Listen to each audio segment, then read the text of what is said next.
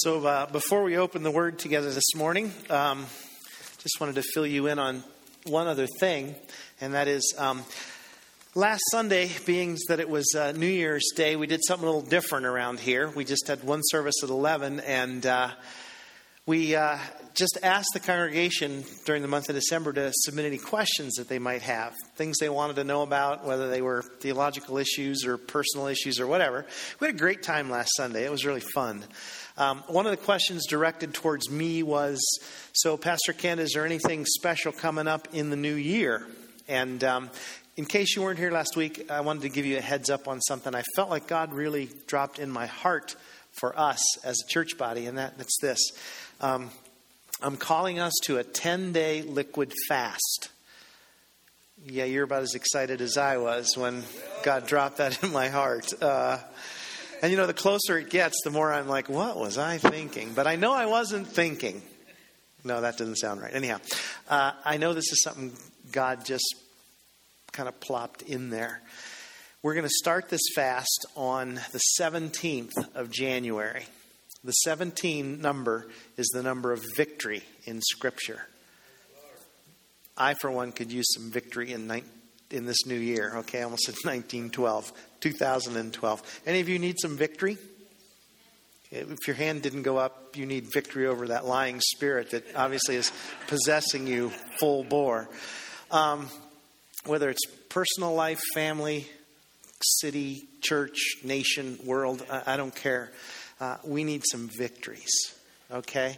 And I believe that's what God wants this for. When I say liquid fast, I'm not talking about so all you can do is drink water and a little bit of juice and broth or tea.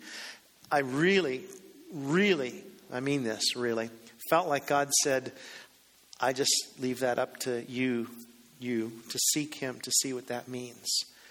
Smoothies, protein shakes, probably not a T-bone steak in the blender. You could ruin the blades of your blender doing that, but it's really up to you.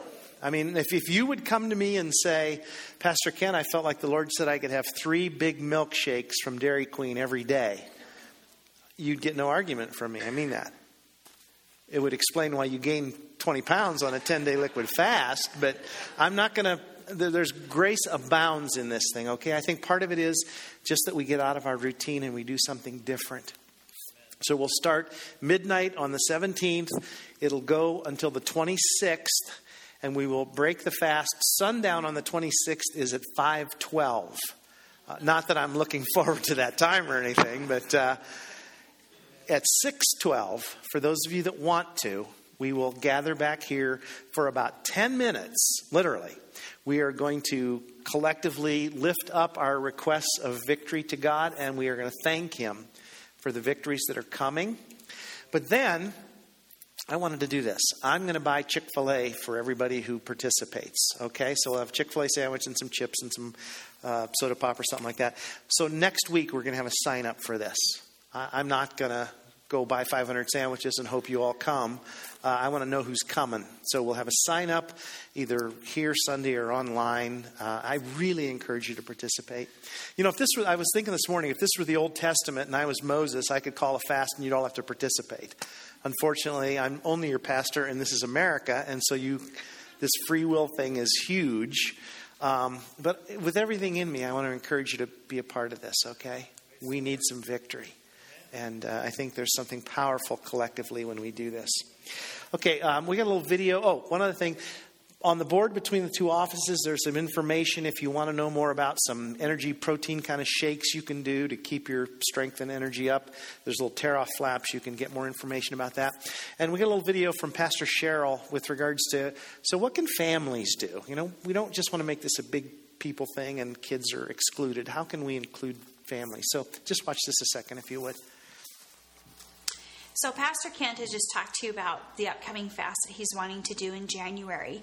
And when we were talking about this, I remembered last time when we did a fast that many parents would say to me, I'm cooking one meal for my husband and I and another meal for the kids because our kids can't do this. And I just want to encourage you to bring your kids along with you in this fast, to have them partake in this too. Obviously, the fast would look different for them. Children cannot do a liquid fast typically. It's not a good thing for their diet unless a doctor prescribes that.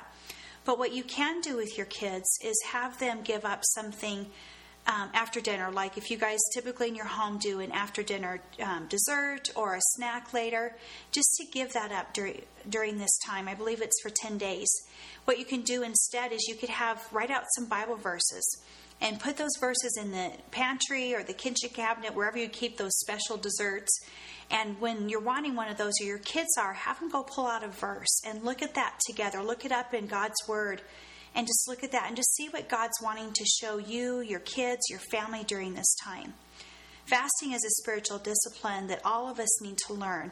It's just like the discipline of prayer and meditation and devotion and many of the other disciplines. And this is a great time for your kids to start learning what fasting is about, and as they watch you. And really, it's a great time for you as a family to come together and just be lifting each other up and praying during this time. So I encourage you to, as a family, look at what this fast can mean for all of you. I agree. So that's good. Where were we? Oh, I know. Revelation, right?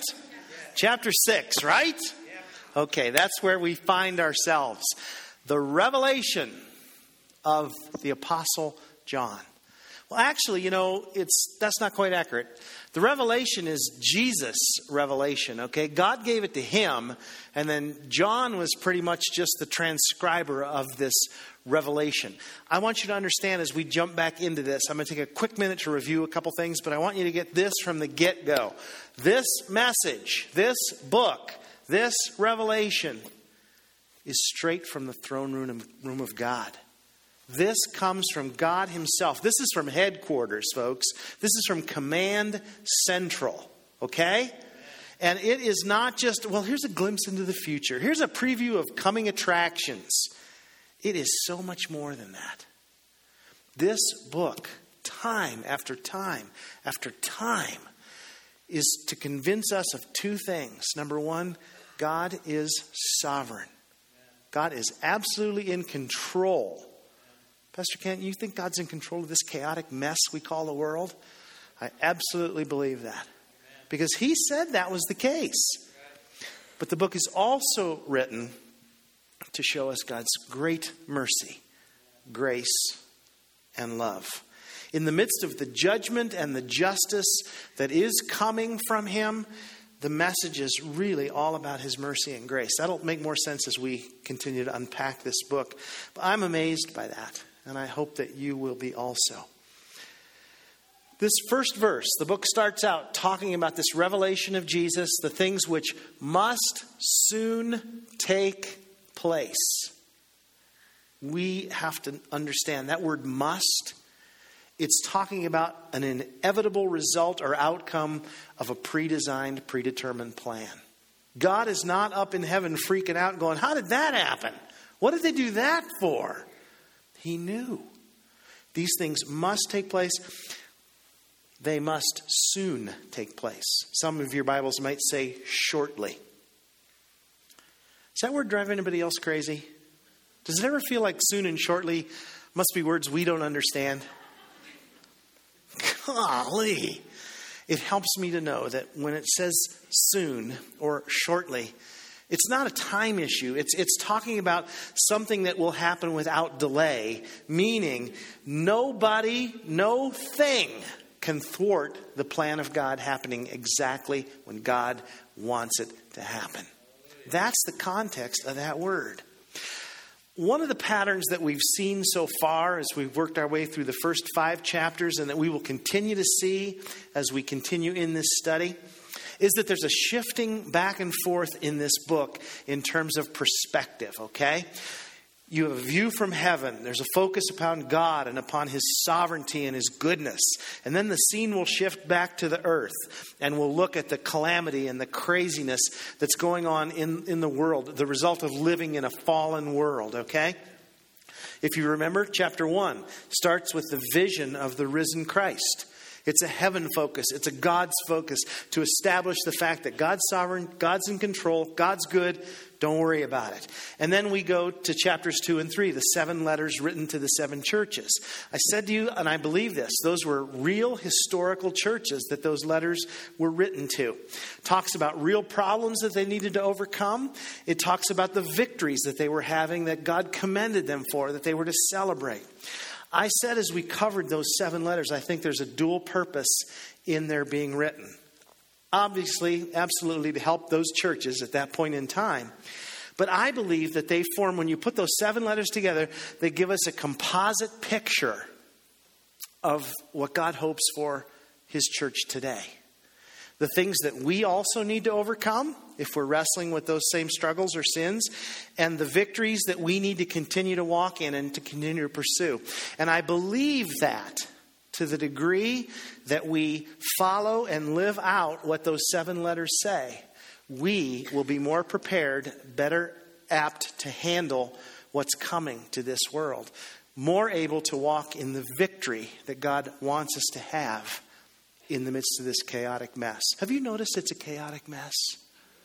Oh my golly. Well, that's chapters 2 and 3. Chapters 4 and 5, which we covered at the end of November, were a view into God's throne, His very throne room. There was a vision there of the Lord Jesus, the Lion of the tribe of Judah, who appeared as a lamb that was slain. This amazing picture of the power, majesty, and might of God, coupled with His mercy and grace that offered Himself as that sacrifice for sin. We saw that lamb who was slain break those 7 seals that were on the scroll. That scroll either represented all of history, the story from cover to cover of God's redemptive plan from the beginning of time till the end of time, or it's possible that it was more focused on the end times and how that plan was going to unfold. Bottom line is, chapters 4 and 5 give us a detailed and awesome picture of God's sovereignty, His goodness, designed to give you great comfort, great assurance, and great peace. Do you know why God went to all the trouble of putting chapters 4 and 5 in that book? Because from chapters 6 to 18, it's a mess. We're about to embark on a part of the study that looks at chaos like we have never seen chaos before. It's gonna get really bad on this earth. Some bad things are coming. That's why chapters 4 and 5. And that's why chapter 4 starts with this, a reiteration of the very first verse of the book. After these things I looked, and behold, a door standing open in heaven, and the first voice which I had heard, like the sound of a trumpet speaking with me, said, "Come up here, and I will show you what must take place after these things." Folks, there is a pattern and a theme throughout this book that continues to want us to know, I'm in charge. I'm still in control. You don't have to worry. Is there anybody in this room who would say to me, you know, somebody told me that 25 years ago and I haven't worried since? Or rather, are we as people in need of a pretty continual, constant, it's going to be okay. You don't need to worry. I got it in control. Don't sweat it. Isn't that more the way life works? We need continually reminded. This book does that over and over and over again for us. We also see that God's plan from chapter 1 to chapter 22 is one of redemption. Jesus came to fix what we broke and to buy back what we forfeited, what we lost. Not only is the book of the Revelation about that, from Genesis 1 to Revelation 22, that's the story. That story never changes. Now, the real truth is when we talk about redemption, for some, for believers, for those who bow their knee to Christ and His Lordship, salvation is what awaits them. That's what redemption is going to look like. Eternity in heaven with God. But for the rest, for the wicked, judgment is coming. Damnation. Eternity in hell. By their choice. Let's be real clear about that, okay? So the bottom line is, when the end comes, when game is over, there's going to be no loose ends and no unfinished business. When we get to the end of this book, it's all going to be taken care of in God's perfect wisdom, mercy, and justice, as only He could do. Now, one more point of quick review before we launch into chapter 6, and that is this. I shared with you, and it took a couple weeks to do this, 3 views of the rapture: pre-tribulation, mid-tribulation, and post-tribulation. Let me real quickly, in a nutshell, tell you what those mean. To be a person who believes in a pre-tribulation rapture means you believe that Jesus is coming and will take the church out of this world prior to chapter 6. If you're a mid-tribulation rapture person, you believe Jesus is going to take us out of here sometime between chapter 6 and 18. And that varies somewhat. If you're a post-tribulationist, you believe that the rapture will occur at the end of chapter 18, beginning of chapter 19. And the reason why that's so important is whichever one of those you hold to will have great bearing on how you read this book. What you think that means, and what you think that means, and what that symbolizes, and what that stands for. I spent some time, if you weren't here, go online and you can listen, because it's important for you to at least understand, even if you don't come to your own strong conclusion.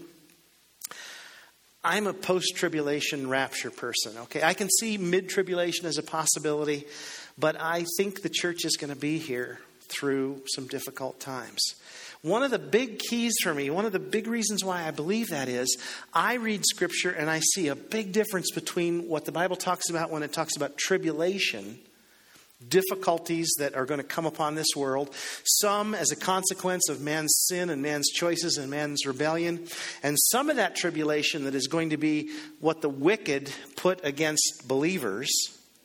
And if you've been paying attention at all over the course of history, and especially in the days in which we live, that's escalating, not disappearing.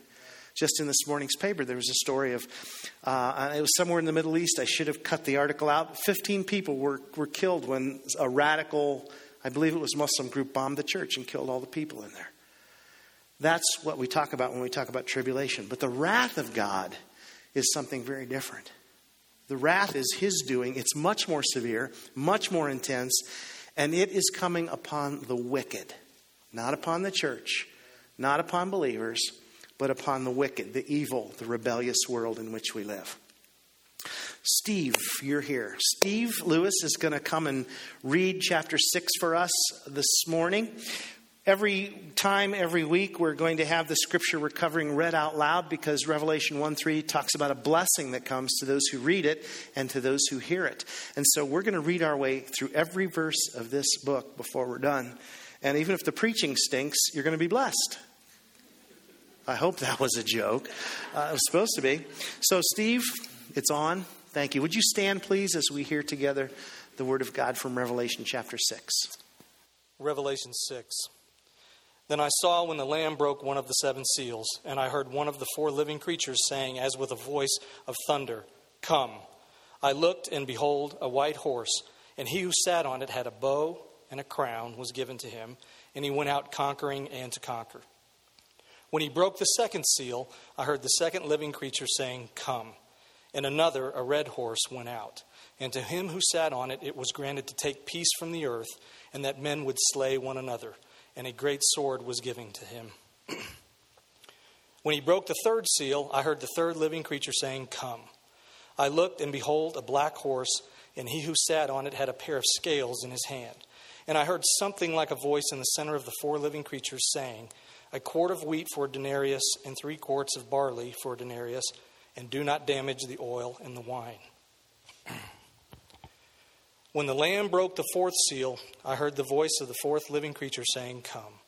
I looked, and behold, an ashen horse, and he who sat on it had the name Death, and Hades was following with him. Authority was given to them over 1/4 of the earth to kill with sword, with famine, and with pestilence, and by the wild beasts of the earth. When the Lamb broke the 5th seal, I saw underneath the altar the souls of those who had been slain because of the word of God and because of the testimony which they had maintained. And they cried out with a loud voice, saying, "How long, O Lord, holy and true, will you refrain from judging and avenging our blood on those who dwell on the earth?"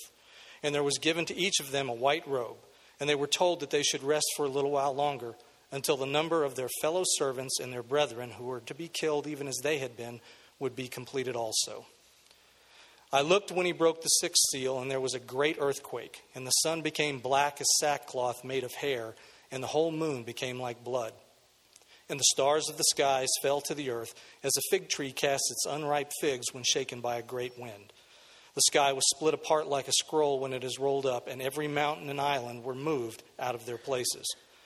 Then the kings of the earth and the great men and the commanders and the rich and the strong and every slave and free man hid themselves in the caves and among the rocks of the mountains. And they said to the mountains and to the rocks, "Fall on us and hide us from the presence of him who sits on the throne and from the wrath of the Lamb. For the great day of their wrath has come, and who is able to stand?" Amen. Thank you, Steve. You can have a seat.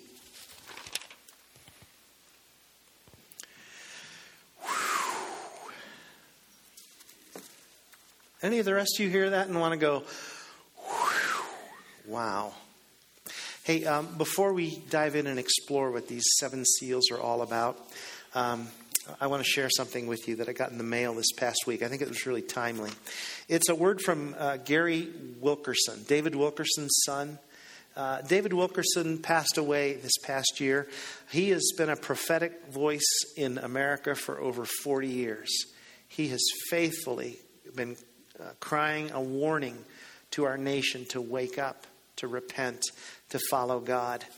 Every year the ministry sends out a Standing on the Promises of God, a promise calendar. Every day of the year there's a scripture, a promise that you can read and think about and meditate on. It's really good. But with this came a little note that said this: "Dear friends, for the past 4 decades, this ministry has faithfully warned of coming global cataclysms, economic crises, and times of great trial and tribulation.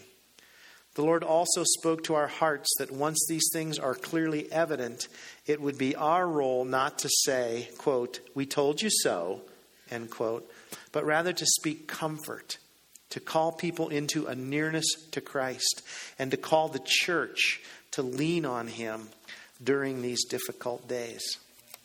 That's the spirit in which I want to preach these messages, okay? There's no "I told you so," but it's an appeal to us as believers to draw near to Jesus. And it's an appeal for us to pray for and to care for this lost world that God has put into our lives, maybe like we never have before. Okay, if you're a serious student of the Bible, you might want to write a couple of these things down, or if you're listening online or if you're here this morning, a couple of notes to keep in mind. This is the first one. As we work our way through chapter 6 of the Revelation, there's great parallels between this chapter and Matthew chapter 24, Mark chapter 13, Luke chapter 21, and a lot of things in the book of Zechariah. We're not going to take the time with everything to go back and read the verse in Matthew or Mark or Luke or Zechariah, but I just want you to know there's a lot of parallel here. So if you want to jot those down and go back on your own and look at that, you sure can do it. The second thing is, chapter 6 again in this vision is a view from heaven towards the earth and what's going to be happening or what is happening on the earth. The third thing, and this one is really important for you to get, chapters 6 through 18 of the Revelation cannot be seen as if it is all timeline sequence. Well, this happened, then that happened, then that happened, then that happened. It does not work that way. Apocalyptic literature, Revelation type literature, does not work like that. It's not like a photograph and you can just analyze and study everything in it. It's not a timeline sequence. It is much more like art. It's like a picture being drawn, and the point is the finished product. This little video clip, it lasts about a minute long, I think is a great illustration, not so much in terms of the subject matter, but a great illustration of how the Revelation is to be seen, okay? So let's roll this little video, and then I'll make a quick comment about it.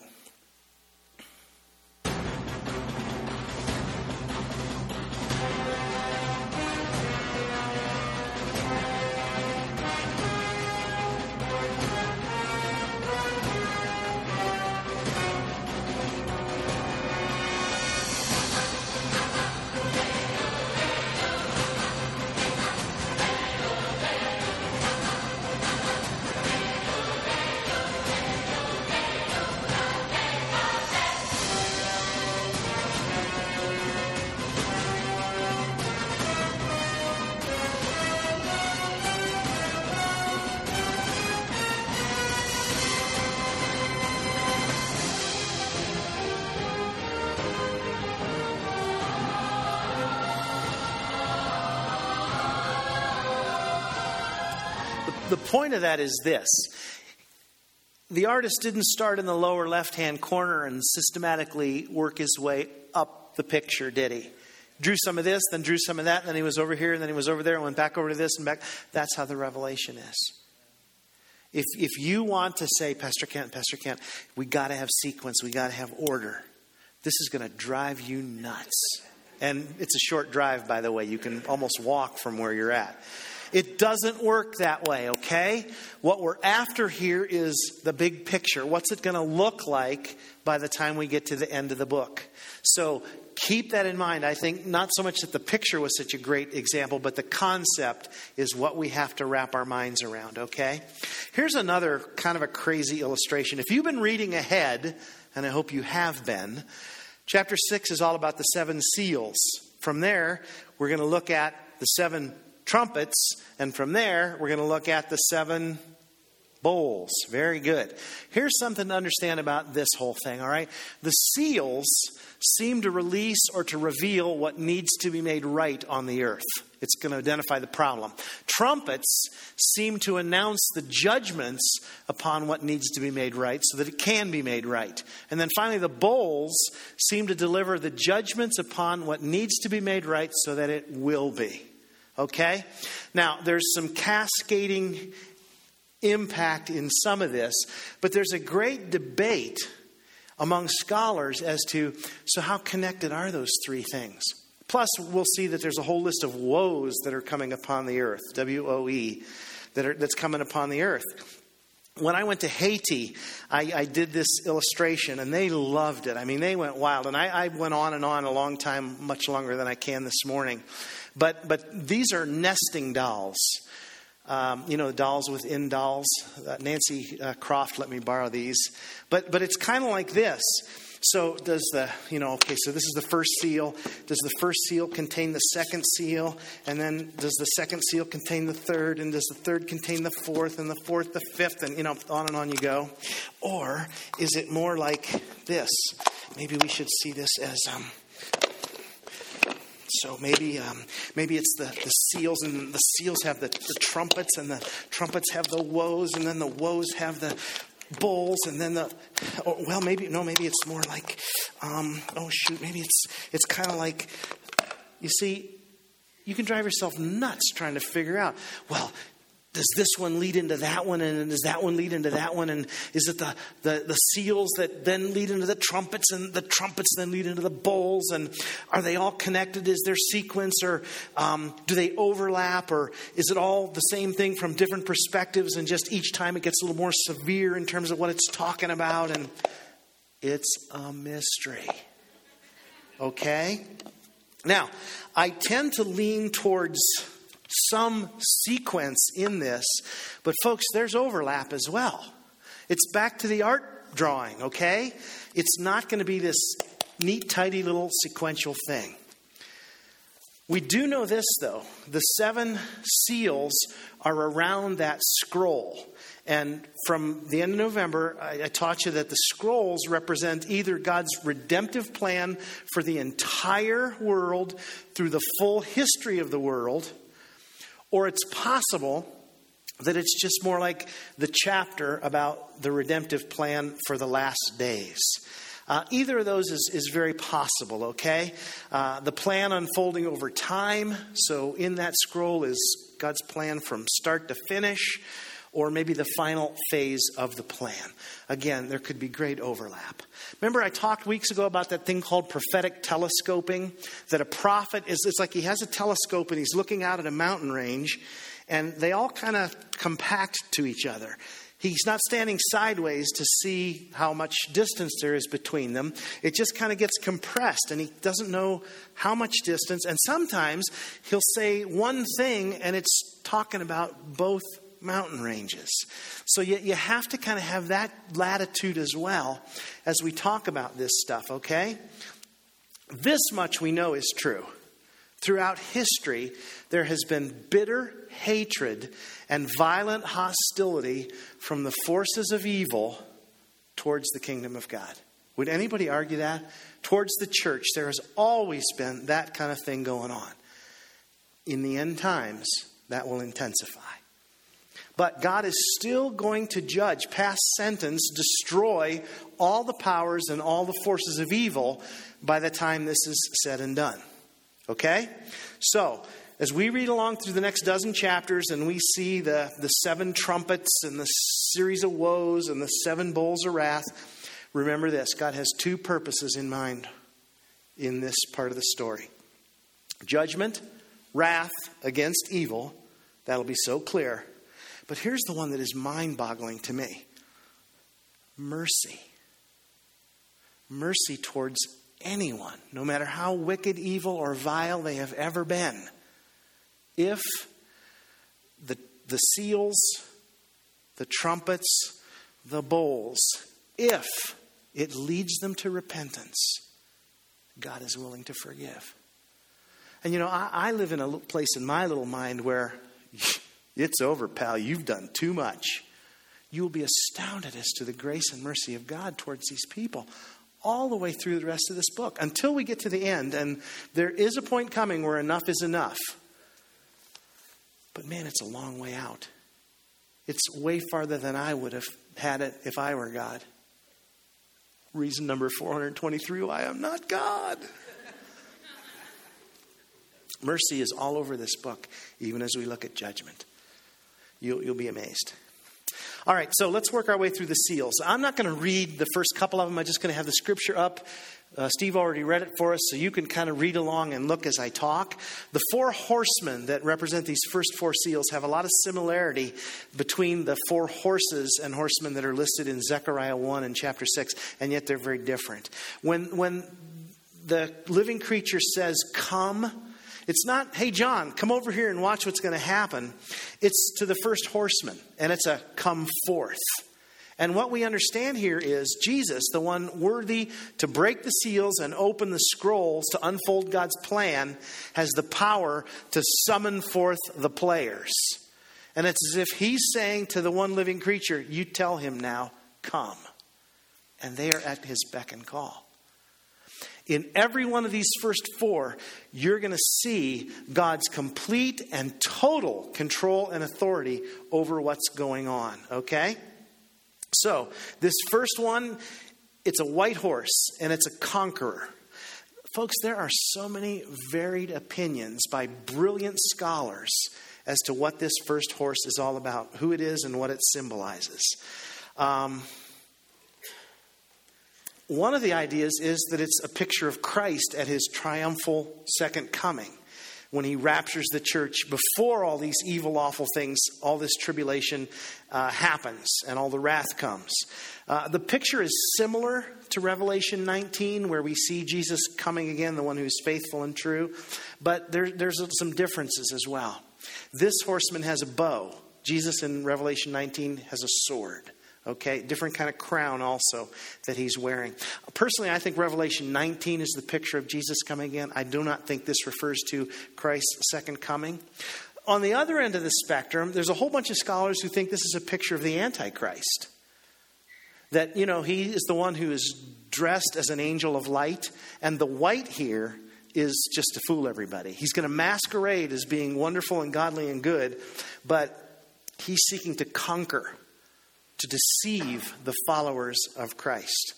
Now, whether that's believers post-rapture or the church is still here, or maybe it's a picture of the battle that's gone on longer than that over time, not sure. Part of their theory is, though, that, hey, the next 3 horsemen are evil. The first one has to be evil also. They all kind of go together. Another theory is that these 4 are much like the angel of death in Exodus chapter 12. The angel of death did some nasty things, right?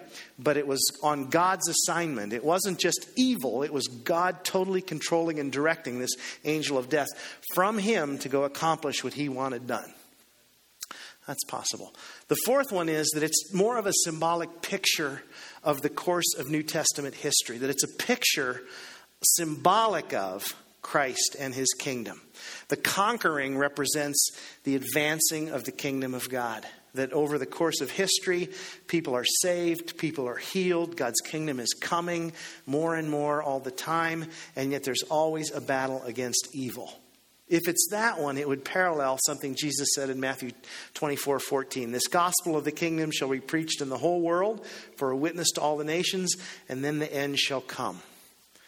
Some think that because white is mentioned here, it's a white horse. And this is true. Every place in the Revelation that uses white always symbolizes Christ or his followers or his rewards or his victories or his blessing. I tend to think it's probably that last one, although I can see how people could be convinced of some of the other ones. If chapter 6 and at least these first 4 seals depict a longer view of history rather than just right there at the end, then I think it's real possible that flows with what Jesus talked about in Matthew 24, because he listed things that parallel these first 4 horsemen, but then he said, but that's just the beginning of the birth pangs. And so this could be kind of a precursor to the great tribulation and the wrath that are still coming. If that's the case, then it's like the first horseman represents good and the other 3 represent evil. Oh my gosh, 3-1. Does that concern anybody? That should never concern you. If God is the one, I don't care if it's 303 on the other side. It's God against the forces of evil. And that to me is a picture of the battle that's been going on ever since Jesus came to this earth. There's a fight going on, and I think it's going to intensify in the end. All right, the second seal. Notice the key words, it was granted. This red horse, it was granted to him to take peace from the earth. Who granted that to him? God. Again, every one of these horsemen has something listed in the scripture that talks about God's sovereign control. Red is symbolic of bloodshed, the large sword of major world conflicts. And this particular horseman will take peace from the earth. Now that's interesting, I think, because this was written at a time when the Pax Romana, the peace of Rome, ruled the whole earth. There was peace in the world because of Rome. I also think that this is a real setup, because this horseman is coming to take peace from the earth, which is going to cause the inhabitants of this earth to desperately want someone who will bring world peace. Oh, you mean like the Antichrist? See, I think there's a setup here. Because what does he promise? He's going to bring peace. And by this time, people are going to be all for that. Oh, yes, that'll be great. So I think it's a setup in some ways. Again, this fits with the Gospels, where Jesus talked about wars, rumors of wars, nations rising up against nation. That could easily be this second horseman. The third seal, the third horseman, is a black horse. And it represents famine and also high inflation. It's given scales. Those scales are the kinds of scales that were used to measure and weigh out grain for sale. Okay? Remember again, God's sovereign control. There's a voice coming out from the 4 living creatures. Who's calling the shots in this? Not the horseman, God. God is the one who says a quart of wheat for a denarius, 3 quarts of barley for a denarius. Denarius is a day's wages, okay? And what this means is inflation is going to be running rampant. Because when this was written, you could buy 12 to 15 quarts of wheat for a day's wages. Now you can only get 1. Inflation is out of control. But he also says, don't harm the oil and the wine. I think what that's talking about, you see, barley and wheat are an annual crop. And you can just, if your crop goes bad, just plant a new one next year. Oil comes from the olive trees, and wine comes from the vineyards, from the grapevines. If those are harmed, you don't just lose a crop. It takes a long time to replenish. And I think part of God's sovereignty in this is, I don't want it to get that bad yet at this point in time. So the mandate from God is, don't harm those things. There's also, and I think this is kind of cool, there's also some scholars who think that there's a symbolic hidden meaning here. Don't harm the oil and the wine. Oil in Scripture is symbolic for the Holy Spirit. Wine is symbolic, we took it this morning, for what? The blood of Christ. And the message coming from the throne of God is, don't hinder the work of the Holy Spirit. Don't hinder the power of the cross and the work of the gospel in people's lives. Even though things are going to get terrible and the enemy seems to be unleashed like a flood, the gospel's still going to go forward. And God's going to see to it and make sure that happens. I like that. I think that's a cool idea. The fourth seal. Again, it talks about authority being given to this ashen horse. Who's given the authority? God. He's sovereign. He's in control. This horse is ashen or pale. Probably pale green or pale greenish yellow. Just a bleh. I mean, gosh, you look like death warmed over. Anybody that looks like that is usually kind of green in the gills, yellowy green. It's just nasty, okay? This horse is named Death. I mean, it's got a name, Death. And either it means more death is coming, or it could also mean that there's a lot of death that's going to result from the sword and the famine and the pestilence and the wild beasts. It's almost like these four horsemen are galloping together to bring this inevitable death upon the world. Hades, it says, follows this horse. That's not hell. Hell and Hades are two different things. Hell is the final assignment place for the wicked. Hades is the place of the dead, the unrighteous dead. And it's almost as if this horse is marching and Hades is following along to kind of gather and collect up this enormous amount of wicked dead people for the final judgment that's coming upon them. When we get to Revelation chapter 20. It says a quarter of the earth. If it happened tomorrow, which I don't think it's gonna, but if it happened tomorrow, that would be 1 3/4 billion people. Can you even, I have no place to put that. But that's how awful and devastating this is going to be. But one thing I want you to know. Christ is the one calling forth these horsemen to come. It's not him calling these disasters into existence, okay? It's not him saying, this is what you get.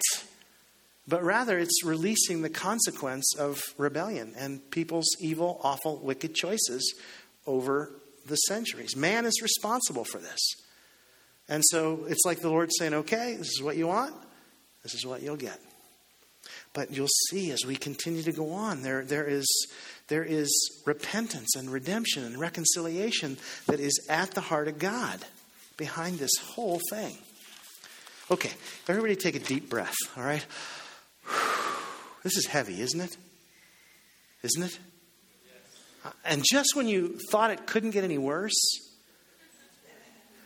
I have to tell you that in my research, I found a fifth horse, more wicked, more evil than any of the other four. No, not hidden somewhere in secrecy in ancient Babylon. Not some part of a great satanic evil Kabbalah. A horse out in plain sight. You been to DIA? You seen that wicked, ugly, awful? Ugh! Here's something you might not have known. The sculptor that made that horse, his name is Luis Jimenez. That horse fell on him and killed him. Now, I don't know what exactly that's saying to you Bronco fans, but I think you need to think about this, okay? Okay, I'm just kidding. I just felt like we needed to lighten the mood for a minute, okay? Because this is pretty serious, heavy stuff. Let's shift the scene, okay? It's almost like a pause in the action happens here at verse number 9. When the Lamb broke the fifth seal, I saw underneath the altar the souls of those who'd been slain because of the word of God and because of the testimony which they'd maintained. And they cried out with a loud voice, saying, "How long, O Lord, holy and true, will you refrain from judging and avenging our blood on those who dwell on the earth?" Now that last little phrase, those who dwell on the earth, we'll come back to in a minute. But I want to make a couple comments about this because I think it's important. I don't know how long a time frame this represents, whether it's from the first century when the church started up to this moment in time. But there has always been persecution and martyrdom of Christians, hasn't there? It's kind of a foreign concept to us as Americans, but it is happening all around the world today, and it's been happening. We don't know where exactly this altar is located or which altar it is for sure. We know absolutely it's not the altar of sacrifice because that one's no longer needed, is it? Jesus took care of that one. But it's an altar up there in heaven.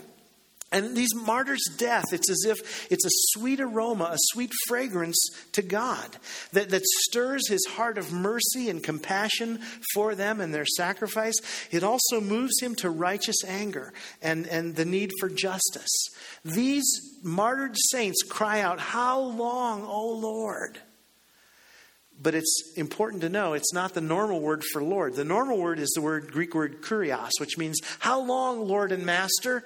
The word here is despotes, which means divine, sovereign, ruler over all. Come on, God, you're in charge, and you're holy. You can't tolerate evil, and you're true. You are faithful to keep your covenant promises. Folks, these martyrs are really saying to him this. Excuse me, God. How long until you avenge what's happened to us?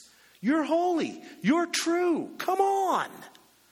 Now, before you go, "Oh, wow, that takes a lot of guts to talk to God that way," I think it's important for us to understand that God's children can have that kind of honest dialogue with him. We can. They can. Has God forgotten these martyrs? Is his timing imperfect? No, his timing's perfect. Remember, the scripture says to us, next verse, "Vengeance is mine, I will repay." So martyrs, I got this under control. And then what Jesus said in the Gospel of Luke, "I tell you, God will bring about justice for his elect. He will not delay over them." It's going to happen, folks. And I want to say this to you. You haven't, obviously you're here to listen to me today, so you haven't been martyred. But God has not forgotten you in your situation. Those places in your life where you cry out, "Lord, how long? How long is this going to keep happening in my life, in my kids' life, in my marriage, in my family, at work, in my neighborhood, with my friends, with how long?" I don't have an answer, but God knows, and he's not forgotten you. Okay? And his timing's perfect, by the way.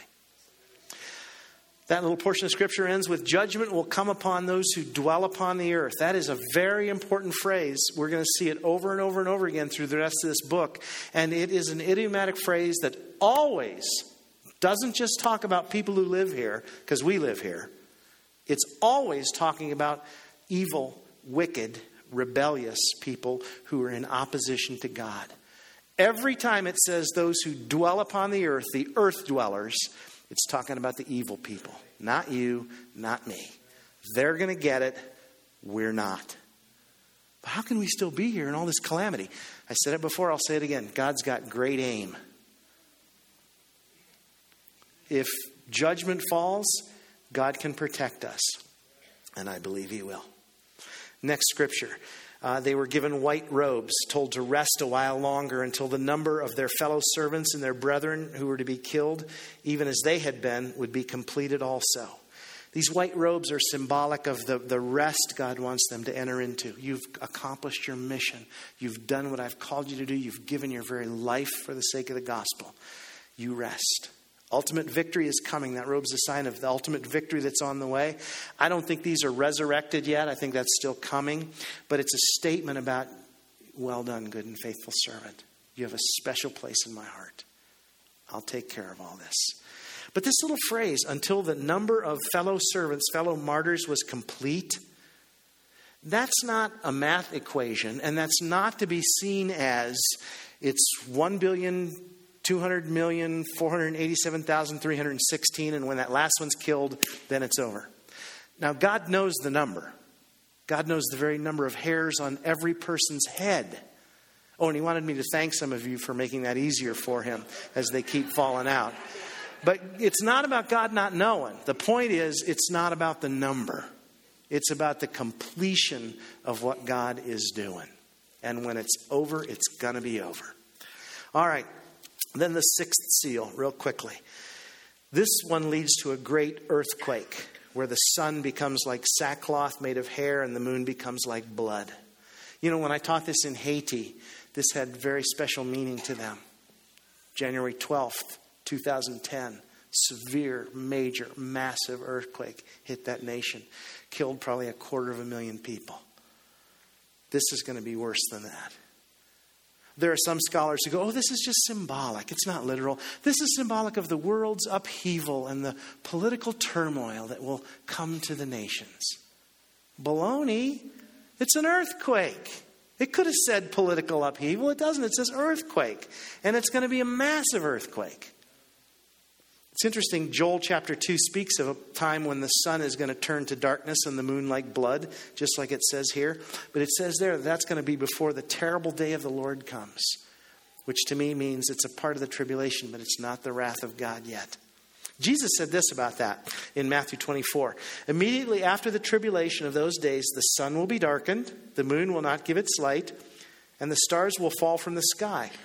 And the powers of the heavens will be shaken. And then the sign of the Son of Man will appear in the sky. And then all the tribes of the earth will mourn. And they will see the Son of Man coming on the clouds of the sky with power and great glory. See, it's verses like this that cause me to lean towards that post-tribulation rapture position. It could be pre-wrath, but it sounds like we're going to be here when this goes on. And it's not uncommon, folks, either biblically for the earth to experience earthquakes and various kinds of travail and upheaval that's connected to man's sin. Now, I'm not, love your mother, big earth greenie and all that kind of thing. But I think there is a connection between God's creation and us and our sin. Not to make us, eco crazies or any of that kind of stuff, but there's connection. The earth pays the price for sin at times.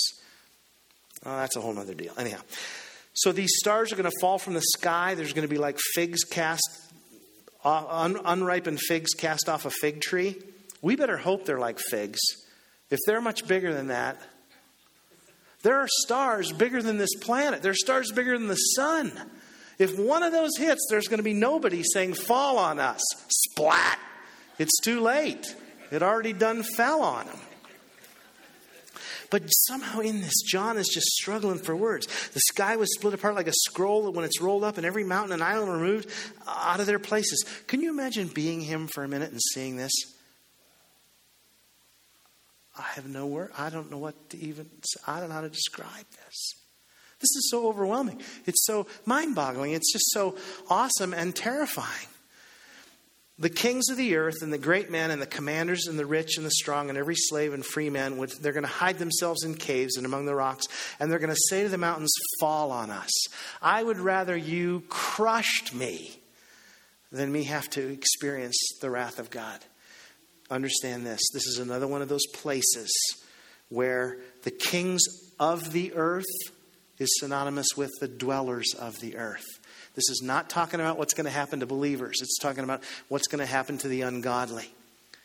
Folks, for as awful as this is, I hate to say this to you, it's going to get much worse. This is not the wrath of God yet, and the wrath of God is much worse. We still have the 7 trumpets and the woes and the bowls to go through. And these guys are right. Mountains, rocks fall on us. Keep us from the wrath of the Lamb, that great, terrible day. Who can stand in that day? You know what the answer to that is? Apart from Jesus, nobody. But in him, if the church is still here, and I think we will be, we're going to be okay. It's going to be like Israel during the plagues in Egypt. The first few plagues, everyone kind of experienced them, and I think it's kind of like the tribulation. We're going to experience that. We're in some of it, and it's probably going to get worse. But by the time they got to where the hailstones were falling and killing the cows, no hail fell in the land of Goshen. They were protected. And when the death angel came, the last big one, anyone covered by the blood was okay. And I think it's going to be like that. I see a pattern there. I see a parallel there that I think is going to be how it is. Last thing, Jesus likened this to the days of Noah. He said in Matthew 24, but of that day and hour no one knows, not even the angels of heaven, nor the Son, but the Father alone. For the coming of the Son of Man will be just like the days of Noah. For in those days before the flood, they were eating and drinking, marrying, giving in marriage. In other words, life just was going on until the day that Noah entered the ark. And they did not understand until the flood came and took them all away. So will the coming of the Son of Man be. I think the tribulation is a lot like the mocking and the ridicule that Noah experienced. Remember, they just laughed at him and thought, what a fool you are for building this boat. The flood is like the wrath of God. And if you'll notice, the ark didn't remove them. It protected them because they came back to this earth. And God's plan is for this earth. He's going to make all things new. Okay, we're going to finish there. Chapter 7 is another one of those major interludes. We'll get to it next week. Let me leave you with two thoughts, okay? First one is this. Next scripture. No, go to the next one, I'm sorry. As I live, declares the Lord, middle of that verse, I take no pleasure in the death of the wicked, but rather that the wicked turn from his way and live. Folks, that is the story of the book of the Revelation. God will judge the world. He will judge evil. He takes no pleasure in it. His heart is always for mercy. His heart is always to extend an opportunity to repent. Even through the tribulation and the wrath and the bowls and the trumpets and everything we're going to see, he always wants there to be repentance. But the thing I want to leave you with today is that's not talking about you. If you're a Christian, if you've placed your faith in Christ, you're not the wicked. You're the redeemed. You're the righteous. And this next scripture is for us. Behold, the eye of the Lord is on those who fear him, on those who hope for his loving kindness, to deliver their soul from death and to keep them alive in famine. Our soul waits for the Lord. He is our help and our shield. For our heart rejoices in him because we trust in his holy name. Let your loving kindness, O Lord, be upon us according as we have hoped in you. You know, I wish I could promise you that, hey, it's just all going to get better and good times are ahead. I can't in good conscience say that to you. But I know that scripture is true. I do. I know that God will see us through difficult times if they're coming and if we're here. We just need to continue to hope in him, trust him. And I want to say this to you as well. If you're a Christian, you're not the wicked. That's wonderful. But there's never a better time ever to keep your accounts short with God, to be pursuing him and to being obedient to his word. I'm not calling your salvation into question. I don't want you to live in that place of iffiness. But Jesus wants a bride that's pure and spotless and holy. And he's calling us to that kind of life, to be sold out to him, committed to him.